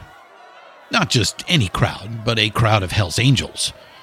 A volatile crew under any circumstances, who were now being pressed hard by the crowd, scolded and berated from the stage, and as a consequence, were even more reactionary and violent than usual. It's about 2 seconds of film. That 2 seconds was enough to get Alan Pissarro, the Hells Angel who stabbed Murdoch to death, acquitted of murder charges. The jury found it was in self-defense. And it was very arguably self-defense, at least at first. With terrifying speed, like we said, less than 2 seconds, Pissarro took Murdoch down. Then, with deliberate, brutal efficiency, The rest of the Angels proceeded to stomp the poor kid, finishing him off. But it was just piling on. The knife wounds from the initial attack were more than enough to kill him. In his testimony, the physician who attended Murdoch put it this way: even if the stabbing had occurred in an operating room with a staff standing by, they still wouldn't have been able to save him. Massaro and Murdoch never should have been there in the first place. A long chain of negligence and bad decisions got them to that point. Oh, there's plenty of blame to go around. Much of it has to fall on the organizers of the concert, the loose collective of business hippies in the Grateful Dead's orbit who set this thing up and hired the Angels to serve as security. From the Rolling Stone magazine article, published January 1970. Altamont was the product of diabolical egotism, hype, ineptitude, money manipulation, and at base, a fundamental lack of concern for humanity. In our view, the Stones held up their end. They didn't cut and run. Through terror and violence, they stepped up and did what they came to do. They played, and they played well. It wasn't enough to say poor Murdoch, but it very arguably kept things from being even worse.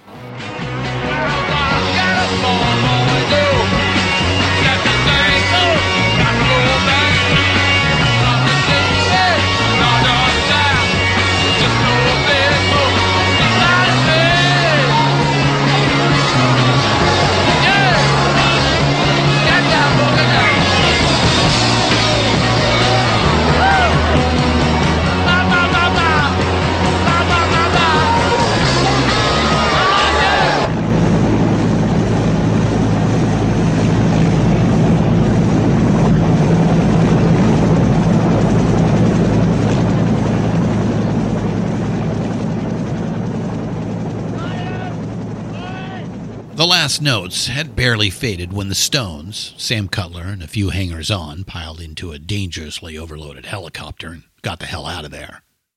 Back at Altamont Speedway, some of the Angels started a bonfire and continued to party. Every so often, some clueless kid would wander up out of the darkness and try to join the fun, and they would learn the hard way that the bonfire party was an Angels-only event. All throughout the night, as they tore down and packed up, the roadies and stagehands could hear the cries of pain and fear.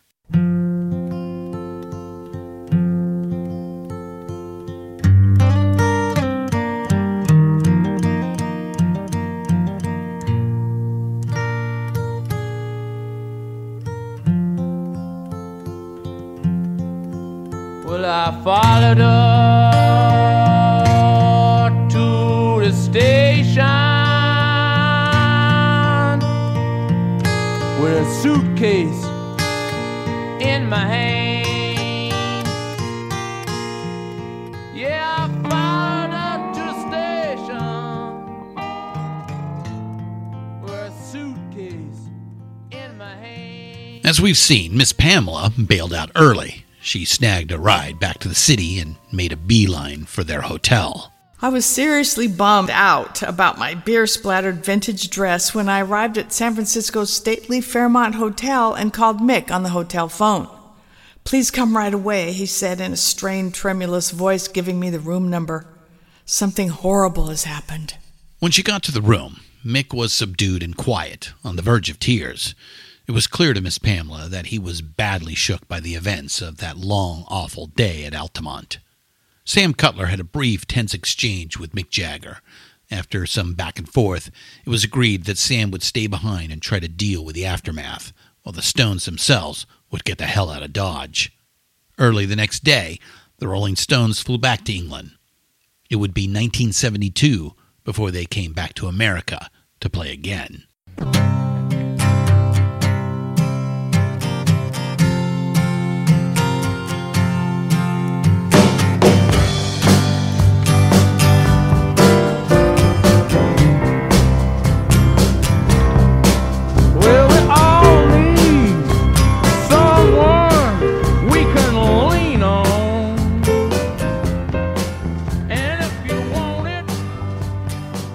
Well, you can lean on me. There's a tag out there that gets used a lot. Altamont marked the end of the 60s. Maybe so. Ourselves, we tend to agree with Robert Christgau's more nuanced view of it. Altamont provided an extraordinarily complex and visceral metaphor for the way things of the 60s ended. All the symbols were marshaled, and the crowd turned out less to have a good time than to help make counterculture history.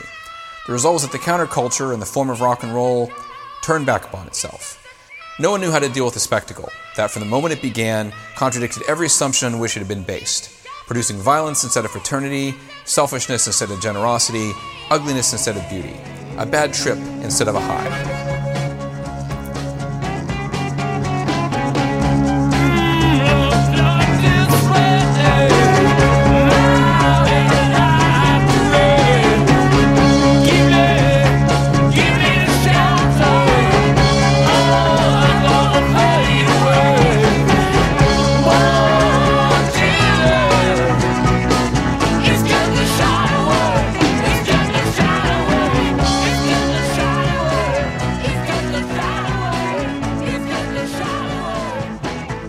So, what do we make of all this? What lessons, if any, can be learned? It's hard to say. Woodstock was also thrown together at the last minute, but it, just barely, managed to work. We talked a little bit about why. It was good luck as much as anything. There were Hell's Angels at Woodstock. They showed up on Friday and created a ripple of concern when they did. They were absorbed by the mud and by the crowd and pretty much never heard from again. It's also worth pointing out the obvious here. Large gatherings are inherently dangerous. Earlier that very same year, a car went out of control at a drag race in Covington, Georgia, and killed 11 spectators, 5 of them children. It was widely covered, but few, if any, proclaimed it the end of drag racing. We are quite certain our friends in the UK and Europe have some appalling stories to tell about violence and fatalities at soccer matches over the years. But timing is everything. And Altamont was in December, so it's the last chapter in the story of rock music in that year of 69. And as writers like Saul Austerlitz, Robert Christgau, and Joel Selvin, and the Rolling Stone staff, and others have pointed out, it was an outlier. It was antithetical. The thrill is gone. The thrill is gone away.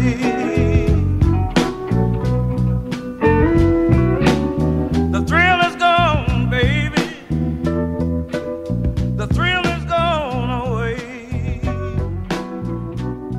We started with the Beatles on the rooftop and went from there, with a few side trips to a splendid sunny day with the Rolling Stones in London's Hyde Park, Men on the Moon, and the muddy marathon of Woodstock.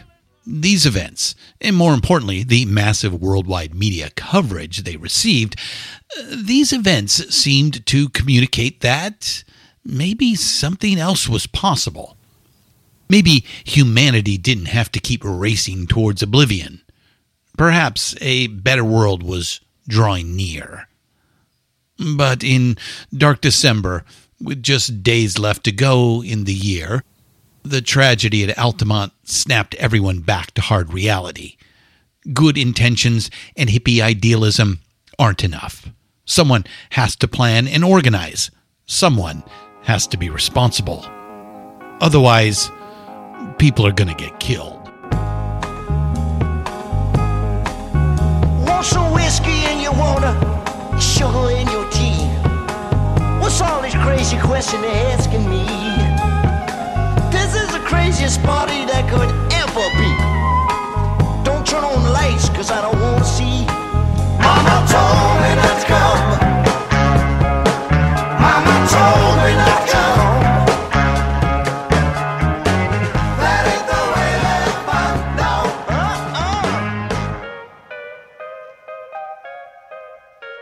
It is of more than passing interest to us that all of these events are highly mediated. Our perceptions of them are shaped not by experience, but by re-experience, by recreation. We were fortunate enough, in the making of this long, sprawling 2-part chapter, to find and interview some primary sources. People who were actually there. Ken Mansfield of Apple Records, Rolling Stones tour manager Sam Cutler, Wavy Gravy, Jorma Kaukonen of Jefferson Airplane, and, of course, the lovely and very astute and observant Miss Pamela Des Barres. But for the most part, like everybody else, we fall back on the mediated reality. Books, internet archives, and most of all, TV and films. The Let It Be film, the Woodstock documentary, the Maysles film Gimme Shelter, and other sources you can find in the show notes. We said way back at the beginning, in Chapter 2, that rock and roll and television grew up together, that they are intertwined, and it's hard to tell where one ends and the other begins. Here at the end of 1969, we are 15 years down the road from Bill Haley in the movies and Elvis on television. In that time, the visual media, film and television, have carried rock and roll all around the world and brought it back home again. Woodstock and Altamont are burned into memory in large part because they were widely covered in the media, and there were important, impactful documentaries made about those events. In recent years, since 2010, new accounts have been published and aired. We've taken those in too, and we've had to rethink some things. There's more about all our sources in the show notes. We're rock and roll fans, not media and mass communication theorists, but along the way, we have found the work of some of these theorists to be really useful in understanding music, culture, and technology. So we've made a few side trips along the way and met people like Marshall McLuhan, Andy Warhol, and Akira Kurosawa. And we've parsed some of the ideas they put out in the world. We'll restate the point Kurosawa made so brilliantly in Rashomon. People see what they want to see. People seek the account that reinforces their view. The story that props up their prejudices, or the story that speaks to their decencies. For those of us who look for hope, the Woodstock myth, codified in film, shows us how shared hardship can inspire cooperation and provide breakfast in bed for 400,000. Altamont is the dark reverse image of the Woodstock experience, showing us how shared hardship can inspire a cold shoulder and take us, with terrifying speed, down the hill into a maelstrom of violence and even death. Like Robert Christgau said, these are visceral and powerful metaphors. Back in earlier chapters, specifically Chapter 9 and Chapter 15, we said that when it comes to discussing the 1960s, conventional storytelling is just not adequate to the task. This is especially true of 1969, with its mad kaleidoscopic rush of events. So much as we'd like to, we can't provide a moral to the story. We just can't tie a neat narrative bow around 1969 and deliver it to you. We can speak our own truth and encourage you to seek out yours. We can note with sadness the opportunities that were missed, and with joy we can relate the achievements. Our take is that Woodstock is the apotheosis, and that Altamont represents the abyss, and that 1969 can be seen as an inflection point, an ending and a beginning, a change of the guard. It's the end of the first half of the first half. Rock started as the music of the post-war baby boom.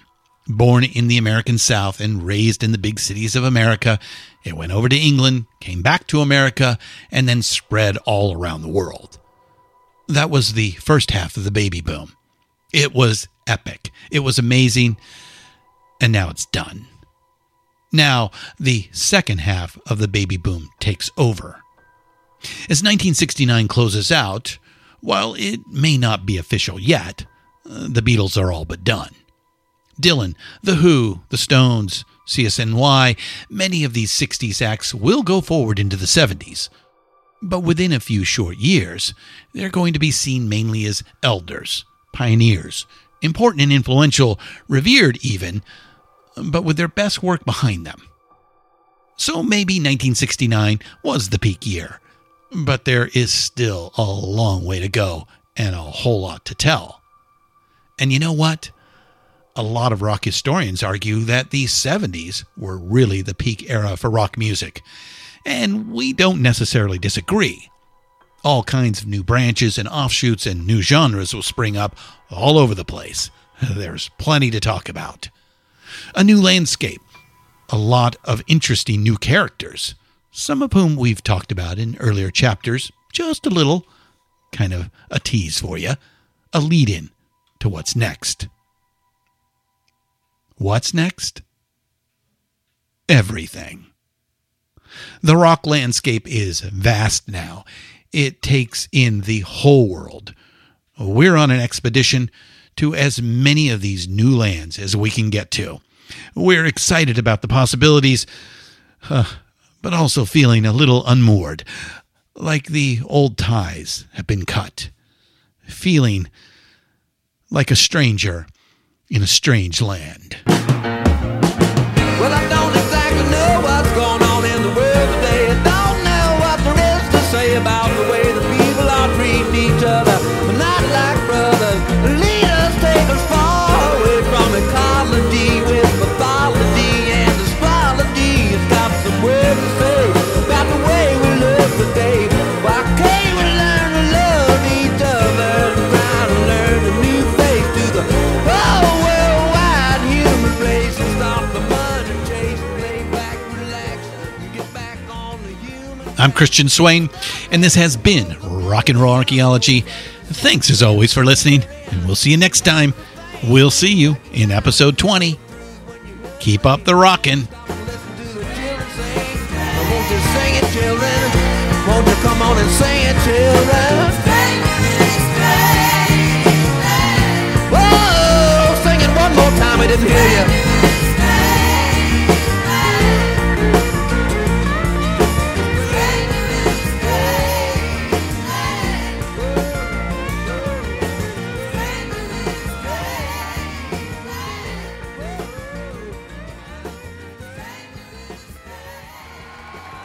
Rock and Roll Archaeology is written by Richard Evans and Christian Swain. Produced and hosted by Christian Swain. All sound design and incidental music by Jerry Danielson at Busy Signal Studios. Find all of our shows, notes, and links at pantheonpodcast.com. All songs can be found for purchase or streaming wherever you get your great music. Please pick up these amazing tracks. Contact us on social at Pantheon Podcasts on Facebook and Instagram. Tweet us at Pantheon Pods.